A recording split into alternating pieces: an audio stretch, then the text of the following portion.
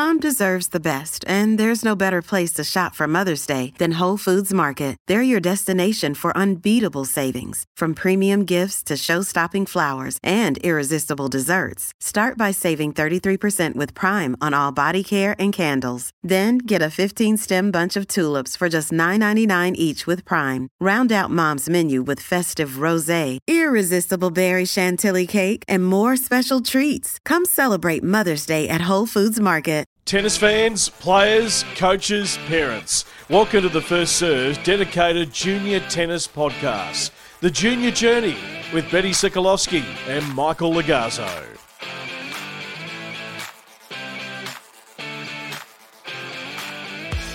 Welcome back to another exciting episode of The Junior Journey, where we talk all things junior tennis. I'm your host, Betty Sokolowski, and I'm joined by my co-host, Michael Lagazzo. Hey Betty, how's it going? Good, Mike. Good to see you again. Likewise, looking forward to today's episode. Absolutely. I'm going to go through our big intro of our next guest, Michael. Firstly, a big thank you to everyone who's reached out after our first two episodes. Your feedback has been fantastic. Over the coming months, we'll unpack and tackle many of your questions, so hold on to some of those.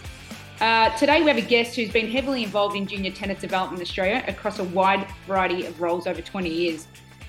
These include head state coach Tennis Queensland, head women's coach at the AIS, player development manager at Tennis Victoria, coach and development manager in Tennis Queensland, and tennis development manager Victoria. Michael, pretty impressive. Yeah, it's very impressive, and he's covered a whole variety of roles, and the input he's going to give us today is going to be fantastic. And I think the thing that probably excites us and interests us a lot is his next role after he left Tennis Australia, which he went outside of tennis and made his way to Badminton Australia, where he was a national performance pathway manager for 3 years. His role there was to develop and implement Badminton Australia's high performance strategy, plan and pathway to successfully identify, support and develop the progress of high performance talented athletes to podium and world-class level. Including the para-athletes on the AIS journey. So that's a pretty big role in a completely different sport, whilst it's a racket sport. So I'm really interested to know his learnings and the differences he sees between another sport and tennis in terms of the junior development. Earlier this year, he returned to tennis in coach leadership and development for Tennis Victoria. So it's a very warm welcome to our guest, Ash Norman. Thanks, Mike. Thanks, Betty. Thanks for having me. Welcome, Ash. Great to see you. You too. So, Ash, tell us, I guess, firstly about your time in tennis at Tennis Australia in that wide variety of roles. Just tell us a bit about your previous roles at TA. Yeah, thanks, Mike. I've really been fortunate enough to have a really good journey, within the system and through transitioning out of playing and then doing some coaching myself after I was finishing playing. But then majority of my roles have been sort of transitioning into the national system, and I started as the assistant state coach up in Tennis Queensland at the time. That was my first role, heavily based regionally, working with regional athletes and coaches, and that was one of my first initiations to a lot of state-based coaching, which I really enjoyed, and transitioned sort of into that head coach role at the time as well, overseeing player development. And then, as you mentioned, fortunate enough to then transition to the AIS, where I was transitioning athletes from that junior to senior level. So I've just had that really good cross-section working from, with young regional athletes to talent development to high performance to coach development. So I feel like I've just had that real good cross-section experience. But what I've probably enjoyed most is probably all the coaches that I've worked with, not just in the system, but outside the system, and the junior athletes as well, and having that real close connection and relationship with coaches across the board, working with young athletes. So just that broad range of experience has just given me a really good understanding of the sport and how we've gone about things, and some of the key learnings from that as well. And as you mentioned, through my role now, transitioning out of the sport as well has been really interesting for me. Ash, badminton, I mean, it's a sport we don't see on TV very much. We hear about it at the Olympics. It's a dynamic sport, and it would have been quite an eye-opener for you to go into a sport like badminton that probably doesn't associate itself with high-level resources as tennis. What does excellence look like at a junior level in the badminton structure? Because, you have your singles, and it's quite a similar, I'd say, they have their singles matches and they've got that one-on-one, just from an individual level. And general programming. What does excellence look like for a junior player and their environment? Yeah, really interesting. But it was an interesting move for me. It was actually really opening, just real eye opening in terms of having worked in tennis so long, but then going to work in a sport like badminton. In fact, I played at high school, funnily enough, and the opportunity to be able to go in and help just really develop their whole sort of performance structure, right from sort of talent level through to the Olympic podium level. And those roles that I did actually are really common across all sports, actually, that are involved in the AAS and the ASC network. So that my role that I was doing is pretty much across most sports, and you just go in and work with the sport in and around developing that for them, just making sure that they've got everything in place to be really successful. And there's real commonalities, like there were consistencies around, tennis to badminton, but just probably on a smaller scale. But at the same time, we're still really looking at trying to make sure, and I think that's one of the things I think sports are doing really well that probably don't really hear a lot about. There's sports in that Olympic network that we don't hear a lot about that are extremely successful. But one thing I've found they're really good at is they're just really clear and articulate around what that environment looks like and what that structure looks like. And I think you have to be with young junior athletes. It's so competitive now with most sports, and particularly at that Olympic Games now, they're really looking at a lot of sports outside the normal sports. They're looking at these new sports around skateboarding and BMX. And so there's a lot of competition for talent out there. So sports have to be really clear about what it looks like from entering the sport, if you're talented, and what's the programs and structure, but what does the journey look like if you want to aspire to really achieve that level. And that was part of my role, to work with badminton, the AS on that, and make sure that we were really clear. The resources weren't as, so you had to be really clear and really smart about your resources and the way you utilise your resources as well. So we had to be clever around how we did that. Some of the programs were sort of cost neutral, where the athletes contributed, but at the same time, we tried to utilise our funding the best we could. But at the same time, though, it's a good thing too, because the athletes really appreciated everything that they were given, because it was really minimal. So to provide, first and foremost, just a structure of the sport, I think that's what they appreciated most, was just to having a real clear structure in place for them. We set up their whole pathway with, the categorisation and what it takes to win work that you have to have in place to receive your funding from the AAS. So that's one thing the AAS and the ASC do really well, is they really work with the sports around making sure they have that in place. And it's a real collaborative approach as well, which I really enjoyed. It was very much a working together type approach to put that together. And, there's lots of opportunities there too. The AS and ASC provide around extra funding for athletes as well, which I was involved in trying to help support the pathway as well. Some of the projects I was involved in were, for example, international surfacing. Badminton players didn't have an international surface to train on. They were just training on wooden floors. So I was able to be successful at that. Didn't have any data analytics or any system at all. I was successful in getting a grant for them. Allowing our coaches to travel a lot more to visit athletes and spend time with athletes. So just all these types of things was just really, really in some ways really rewarding, particularly a sport that didn't have a lot in place at the time. So I think in the 3 years, starting from pretty much a clean slate to get it to where it is now, I think there's been some really good things that have been put in place to allow the athletes to at least give them a direction and guidance of what they need to be able to then reach, from that talent level right through to the podium and that Olympic level. That sounds fantastic. What I'm interested in a lot, and especially going to a sport like badminton, and as you mentioned, with the resources that you did have, and you're basically starting from scratch and developing the kind of program you had. And I feel in tennis, we're pretty lucky. There are a lot of opportunities and a lot of assistance, given to good players, good juniors that we have. Is how, with that lack of resources compared to a lot of the other sports, how did the coaches and players maximize what they had? In a cutthroat sport where I guess it's an Olympic sport and it's every 4 years and there's a lot of pressure and to get extra funding, is how do they maximize what they had? And did that make a difference in terms of the attitude and the mindset of the players and coaches coming through? one of the things I felt really important is probably my learnings from tennis as well, a little bit there too, mate, was the importance of, particularly when you've got a small amount of resources, like you said, there was only a head coach and a national coach at the time. And so I had to really work closely with them, but we needed a bigger network of coaches to help drive the system.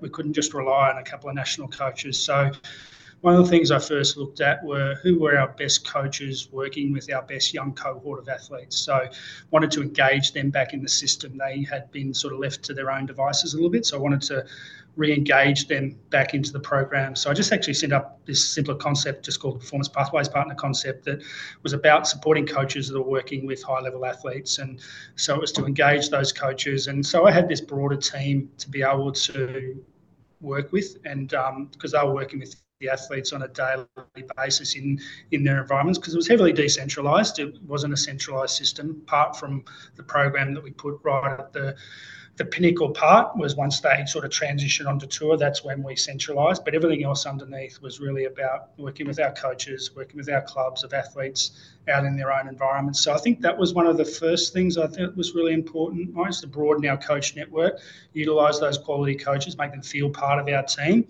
because they were working with the athletes day to day. And I think just that connection and relationship that we created too was really beneficial for the athletes, because a lot of what we offered were sort of camp-based. So we bring the athletes together as a group and the coaches, and we access the AS for that, and the AS were fantastic with that to be able to access their resources. So we bring our cohort of athletes and coaches together just to share information, train together, access all the sports science and servicing and the S&C support the AS provided. So again, it just provided this more collective approach to development, which we felt was really helpful. So the athletes could then go back out in their own environments, feel inspired about some of the things that they'd learnt. And then that was a way for us to really engage our athletes, particularly because they're based all around the country. We felt that was a really good way to bring them together and help support their development. And that itself really inspired those players too, to be able to continue to drive their development. And was also part of the structure and the network that we'd set up through the whole system, from the talent development program, or identifying talent, right sort of through the podium level. So having that clear structure, I think, allowed people just to be able to understand what was in place, and then for them to be able to feel like they're contributing towards something as well and part of something bigger. As I said, and we've had discussions about this, and I'm really intrigued by sometimes less is more. So just their ability to maximize what they have, be appreciative. And I think you've always have to have that discussion between entitlement and earning it. And I think in a sport such as badminton that you went to, I would imagine they're very appreciative, and there's a lot of earning, what you get. And sometimes we can get a bit stuck in our sport where I think there's a bit of a sense of entitlement that we are expected to get this, or we're looking for something rather than going out and, I'm going to do it, off my own bat, and I'm going to earn it, and I'm going to make myself successful. And I think that, Betty and I in previous episode and conversation we're going to have going further about the competitiveness of the junior athletes and how you develop competitiveness. And I think that's a big part of it. So you did a great job in answering that. And I guess it's how you identify talent as well, in that sport. And another question to follow up on that is, what are the qualities, say, that you would have been looking for to have junior athletes involved in your programs, that they could successfully transition, say, to a high level later on? I think Betty made a reference early in badminton too. It was really different because you've got 5 different disciplines, and in fact doubles is seen to be at a higher level than singles, funnily enough, which is strange for us coming from a tennis background. Doubles is actually really highly regarded. So you had to sort of look for different skills. Right? So in double, for example, a front court player was different to a back court player. For example, the skill set were different. So you had to sort of target different characteristics and qualities. There were certain qualities within the singles player that were different as well. So, but yeah, with that, it's very much a short, sharp, explosive sport, a lot of in and out. Obviously, tennis is very lateral. Badminton is a lot overhead. Majority of the contact you have is more above your head, whereas in tennis it's obviously more sort of from below shoulders. So that was one of the things that we sort of really had to look closely at. And that was part of the reason of setting up a sort of a talent detection identification program, so to speak, so we could really start to identify good young athletes around the states. And that's where we just set up a state-based camp environment. So we really worked with our states to be able to bring our younger cohort of athletes that were coming through in the state together to, again, educate and develop them. So that was sort of our talent ID program, if you like, to try and identify. So we're looking at just those characteristics and skills and qualities around, athleticism, obviously, competitive skills. They're very different sport technically as well. Badminton's a very different technical sport. As I said, it's very much above head. In terms of elements of technique, tennis, obviously, you've got to coordinate multiple body parts, whereas in badminton, it's probably a lot what you do from the ground up, but more about short, sharp, the perceptual skills are a lot quicker in badminton. So, for example, a shuttle moves off the racket about 300, 400 k's an hour off the racket at that highest level. So, and you're closer to the person down the other end. So there's a lot less time. So it's a very dynamic, explosive sport.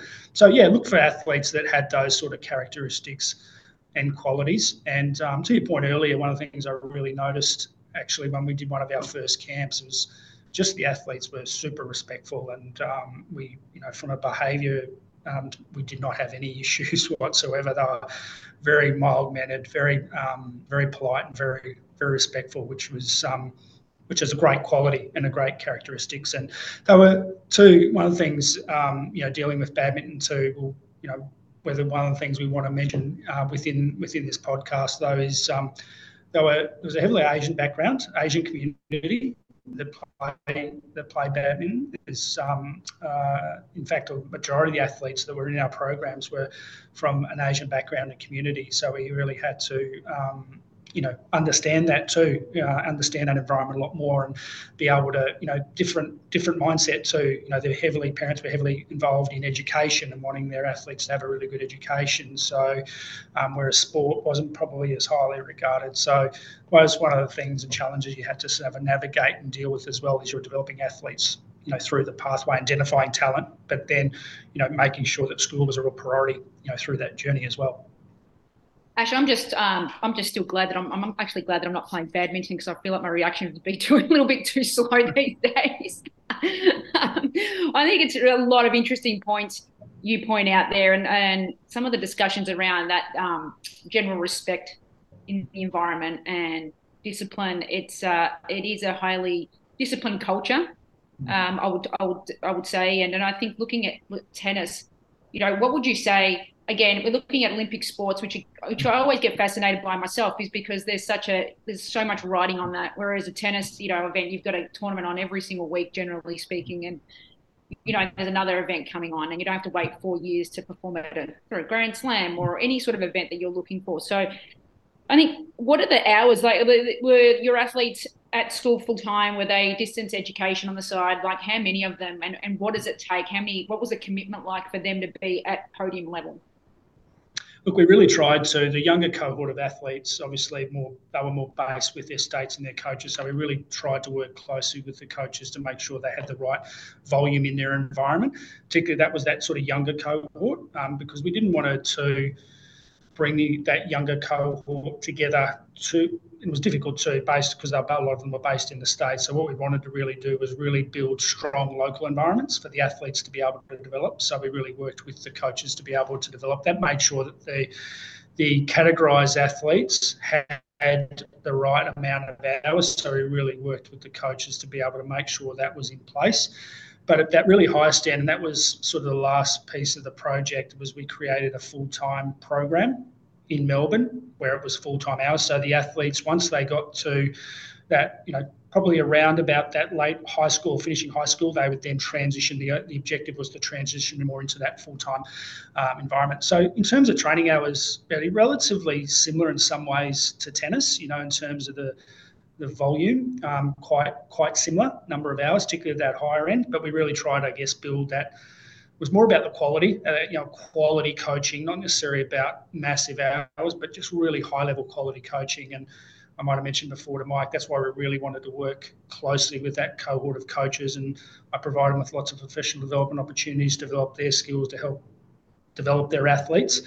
So very similar in some ways in terms of the number of hours, but tried to particularly build it really well. But make sure too that there was that real nice balance, as you know, in tennis is it's a balance of having that good quality on-time court, but what you're also doing in and around that as well. And that's where we developed an individual performance plan. So I developed an online system through the AMS and the AAS to make sure every athlete had a individual performance plan that we could track and monitor with the coaches and the athletes as well, particularly athletes who are based out in their environments, as a way for us to really connect with the coach and the athlete to make sure we understood what they were doing, you know, what their priorities are with their development, what their weekly schedule was, what their tournament schedule was.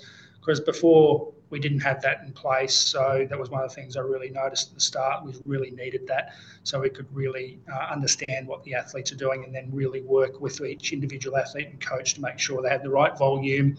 But we also had all the technical, tactical, physical characteristics that we're looking for too in terms of what they needed to improve. So I think that really helped, Betty, because without that was sort of, you know, it wasn't as easy.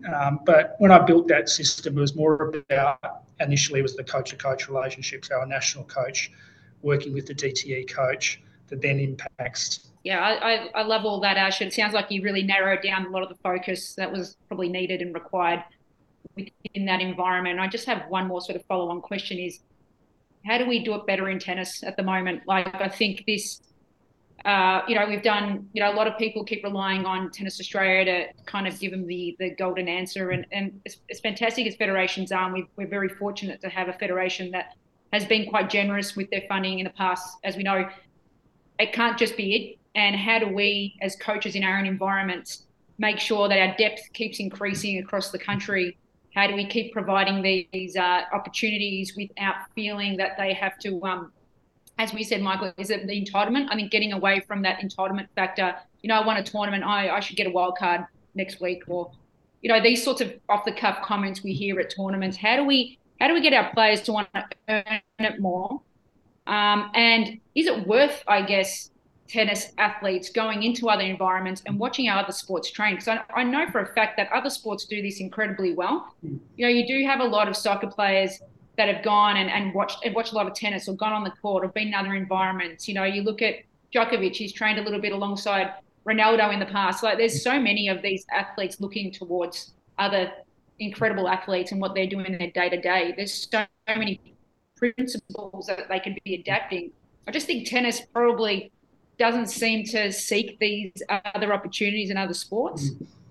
Now, you guys think? It's just from my conversations in the past and just seeing what people do and how they gain a lot of their information around excellence. That's a good point, Betty. And I really noticed that myself transitioning back into the broader national sporting network. It was just so more well connected, with other sports, and through that network, you got lots of opportunities to be able to connect and collaborate. And I was able to see a lot too around what some of the smaller NSOs were doing, but also some of the larger successful NSOs as well. And one of the things I felt were just really important, I might have referenced this earlier, is just being really clear about what it is that journey looks like. What does the pathway, what is the strategy, what does the system look like, what does the pathway look like in terms of being able to develop a young athlete from that talent, from that younger period, right through the highest level, and what that journey looks like. And I think the sports that I've seen are really successful at that. And it's harder through bigger organisations, bigger sports, because of the number of different, stakeholders and states, and so it can be tricky. But the sports I've seen do it well just are really clear around what that is. Everyone understands it. Everyone buys into it. And then at the same time, the athletes, the parents, the coaches, the broader coaching network understand it. So I think, if anything, one thing is to just be really clear about what that looks like and what are the key other elements that we need to be able to make that successful. And that's one of the things I think really learnt. And one of the things that I think aligned with that, Betty, what we had to do first and foremost is we had to establish this what it takes to win model. So what are the things or characteristics you need to be really successful in your sport? and you had to be really clear. It was a project you had to do as part of your funding, and so I had to bring our team together and say, well, what does this look like for us? We have to establish these characteristics so that we know what we're looking for, and then that drills down into the categorisation policy that you need to have in place as well to be able to reflect that. So what are the attributes that the athletes, and you can then have a clear criteria and benchmark that against that. So I think that itself really helped, because that then made it a lot easier to be able to build your environment around that as well. So I think just making sure all of that is in place, and it's not easy to do because then you've got all your stakeholders, all your coaches that are out. Particularly with tennis, we've got such a big network of coaches out in clubs and facilities. So for coaches that are wanting to be in that space and be in that space, is just being really clear to them as to what that journey looks like and what they can do to be able to contribute towards that. Love it. Yeah, that's fantastic. What I'm hearing a lot from what you're saying is there's a lot of accountability. So if you're wanting the extra funding, or if you're wanting to be part of a more national program, and players and coaches, there's a lot of accountability. And I think, from my experience, and I'm sure the both of you in your your times and your various different roles, there's probably not enough accountability in tennis within ourselves. I know for me, it's been a thing over the years that I've looked at it and tried to be more accountable on a lot of different things and plan better and just hold myself to a higher standard rather than, that little bit sense of entitlement that we have as players. And I'm hearing that a lot from what you're telling me, and whether that comes through because they do have less resources and they're fighting for that little piece of the pie. But I love the fact that, and I think it's something that we, most people, most of the parents listening, most of the players listening and coaches, is to be really clear on that pathway and what you're doing. And what I particularly loved about what you said there is what it takes to win, that competitiveness and how you build that competitiveness in an athlete. And it's not a simple case of going out there each and every day and doing your best and putting in 100%, which in reality should be a given anyway when you step out on the court, whether it's a tennis court, whether it's a badminton court, but what it actually takes to win. So I'm actually curious as to both in your time in badminton and also in tennis, what differences you noticed in terms of that mindset and that will to win, and what it took to win from a badminton side, and then what you've noticed in the tennis side, and what things, you might have learnt in your time in badminton that you could actually, we can learn in our tennis environments. Yeah, I think one of the things that I really learnt, Mike, was around just that ability to be able to, and I think it can be larger and smaller sports can be a lot different, obviously. Smaller sport environment, there's maybe opportunities to be able to do things a lot quicker and a lot easier, to be able to get things in place and get things done. I think from what I can see, tennis has just grown dramatically over the last number of years. We're such a big sport now, and through the success of the Australian Open, and I think maybe one of the things I've really noticed, perhaps when I first started in the system, perhaps that journey was a lot simpler. Like we didn't have probably the resources we have now, and the journey was really relatively simple too. And it's probably at the time we were integrated within the AIS and also the State Institute network. That's when tennis was involved with the broader national system as well. So I think from what I've seen, we've just grown so much, and our states have grown so much, but being able, and we've done a lot of really good things as well. But then it's, I guess, how you then bring that back to keeping it as simple as we possibly can to make sure that it's just really clear to our young athletes. Because, as I said earlier, it's so competitive there now that you've got young athletes coming in the sport. If it's too difficult of a journey for them to start in the sport or to know what that journey is, then, and we know in tennis how, the length of journey it takes from a junior, being a talented junior to the highest level, that's a long journey. It's a good, 10, 15 years before we even know perhaps where the athletes are going to make that level. So what you do in between that is quite lengthy. And having lived through a lot of years of that, I think one of the things is just being able to make sure that structure is really succinct and clear, and you're making improvements on what you've been doing as well. So what did you have in place initially? What were the key learnings from that? Take that into that next, I guess, step, if you like, or next progression of the sport. And tennis has been able to be in this space in terms of talent and development for quite a long time now. So I think if anything is just making sure that we bring it back to what are the key things that we really want to achieve, what does that look like, and be able to stick to that journey, and be able to really drive it and develop and make little adjustments as you go, tweaks and adjustments as you go, but then look at what we've done really well, and then make those those next steps. And I think, Mike, you mentioned before, one of the things I really appreciated when I was through my previous role is when I put this together, I had to go through a review process with the AAS, and they sent me a series of deep questions that I had to answer about our structure, our high performance structure. And then they come and met with us for a day, and we sat together and we just presented on it. But it was a real collaborative approach, and it really kept me to account and the sport to account too of what we're currently doing, what we had in place. And I was really proud of that process, because we got really good feedback from that. In fact, they were taking what we're doing to then help with other sports as well, just around that whole. But it was a collaborative piece. It was a whole of sport approach. It was our key network as well. And I think that's why everyone bought into it, because everyone contributed to it. It wasn't, say, myself coming in and saying, this is what we're doing. We were very consultative right across the board with all the athletes in the sport, with coaches, with our states. Everyone contributed towards this structure.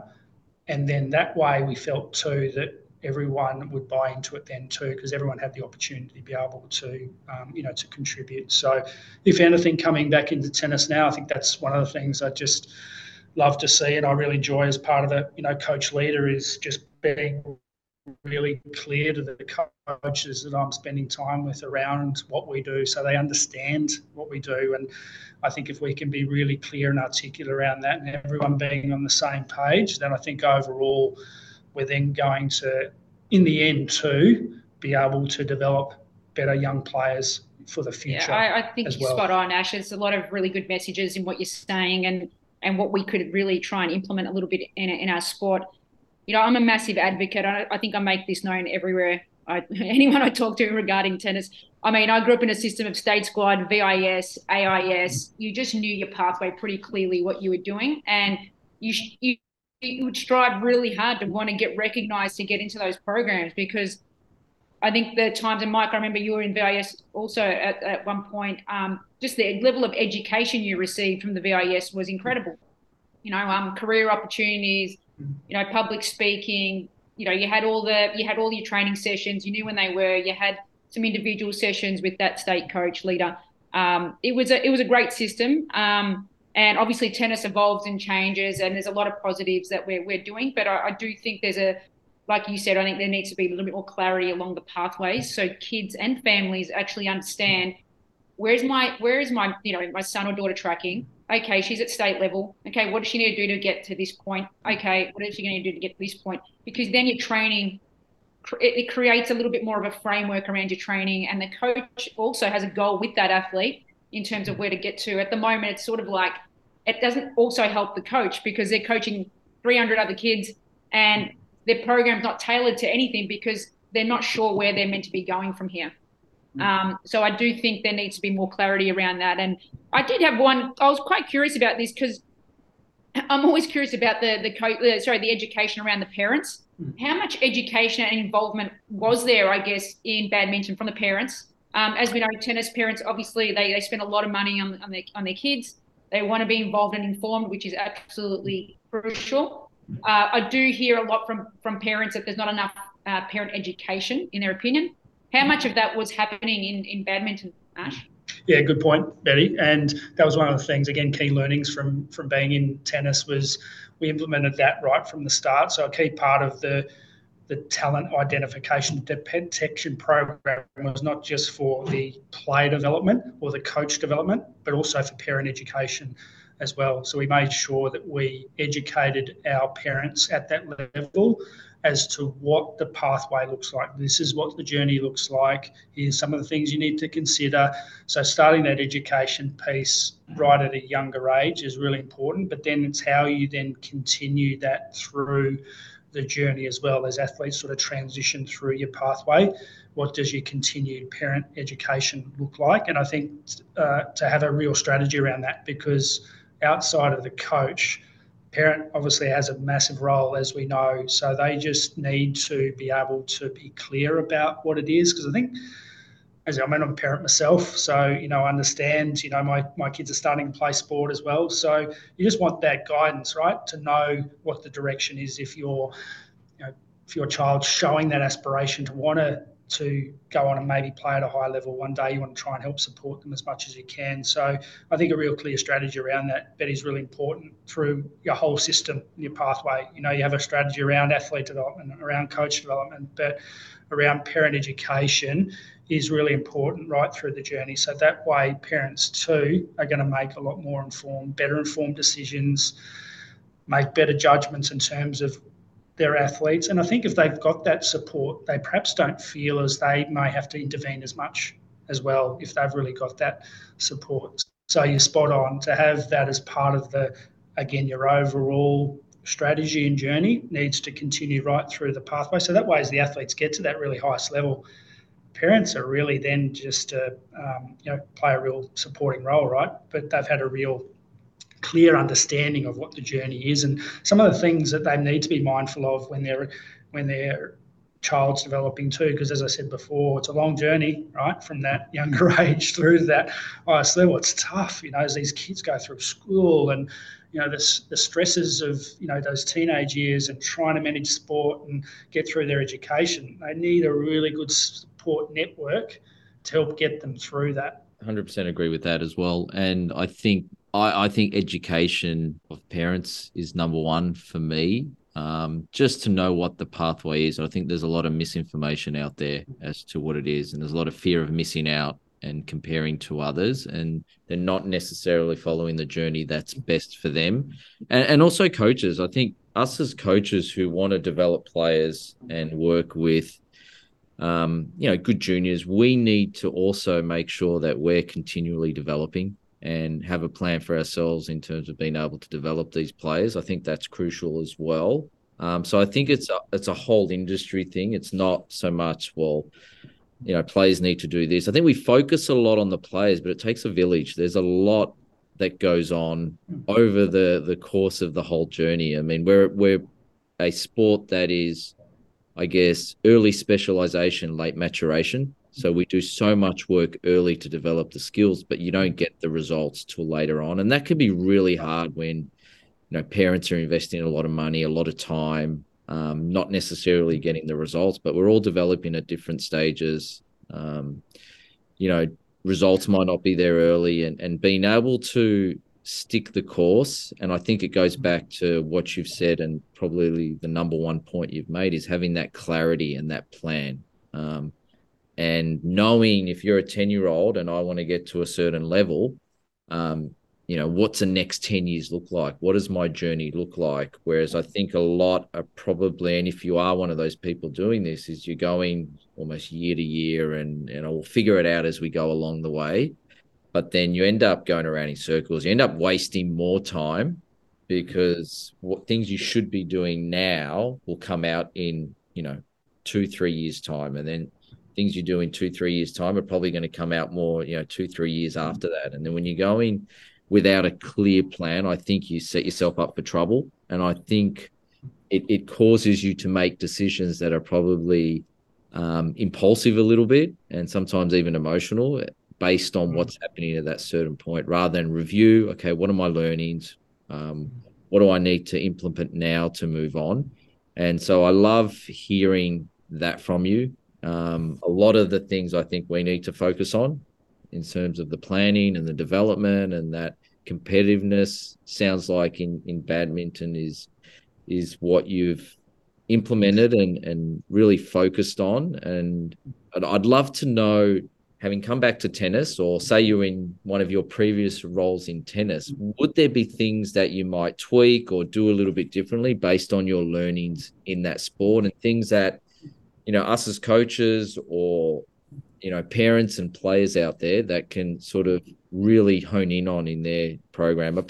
We've spoken about the clarity, but are there any other things that possibly you might do differently? Yeah, I think just again, being able to your point there, Mike, because you make a really good point. I mean, tennis is very fortunate. We've got such a big network of coaches, right? It's compared to other sport, the amount of coaches we've got working in the industry is huge, and also the expertise we've got. We've got so much expertise across our whole network, and the way to be able to engage that coaching network to be able to help drive development, I believe is really important. And I guess, one of the things I would, if I was able to control it, you can only control what you can control, but one of the things I would do would be, again, and it was one of the things when I was in my talent role in my area, it was one of the things I felt really strongly about, is because you always got that question. It was the same question as, where do I start? What's my next step? What's my journey look like? So that was one of the things I felt in my role I always wanted to be really clear about, and made sure that there was a real consistent message from the team I was working with to the coaches that I was having a relationship with and working closely with. But one of the things I think would be really important, Mike, is just to, again, if I was able to do it, would be able to just make sure that we had all those key components working together, and being all on the same page and all understanding what we're doing. And I think, to me, that would be, one of the most important things. And now, knowing to, having had the opportunity to see what other sports do, is to be able to bring that back to such a big beast that we've got in tennis, to be able to, again, simplify, because as tennis people, we might understand it, but to our broader stakeholders and network, they may not understand it, So I think, again, simplifying the message, what are the key things that we're really looking for, we really want to achieve, and then being able to then just deliver on that, I think is one of the most important things that I've learnt, being in tennis to then being outside tennis, but then also being, back in the sport. Ash, it's been an absolute pleasure discussing all these facets of your journeys, and honestly, it's great to have you back in the sport. I'm sure you're going to do a fantastic job, really forming great relationships with coaches across the state. I'm looking forward to what you're able to bring to tennis in Victoria, and thank you so much for spending some time with us today. I really enjoyed it. Thanks for your time, and thanks for all the great work that you two do, and also all of our coaches out there, our network we've got, like I've said before, such a passionate, great network of coaches, and if we can engage them more and help us support them, then I'm all for it. The First Serve is your home of tennis at thefirstserve.com.au. Log on to find out all the details of our live radio show, other podcasts, read weekly features by our team of writers, and follow us on social media, Facebook, Twitter, Instagram, TikTok, and subscribe to our YouTube channel.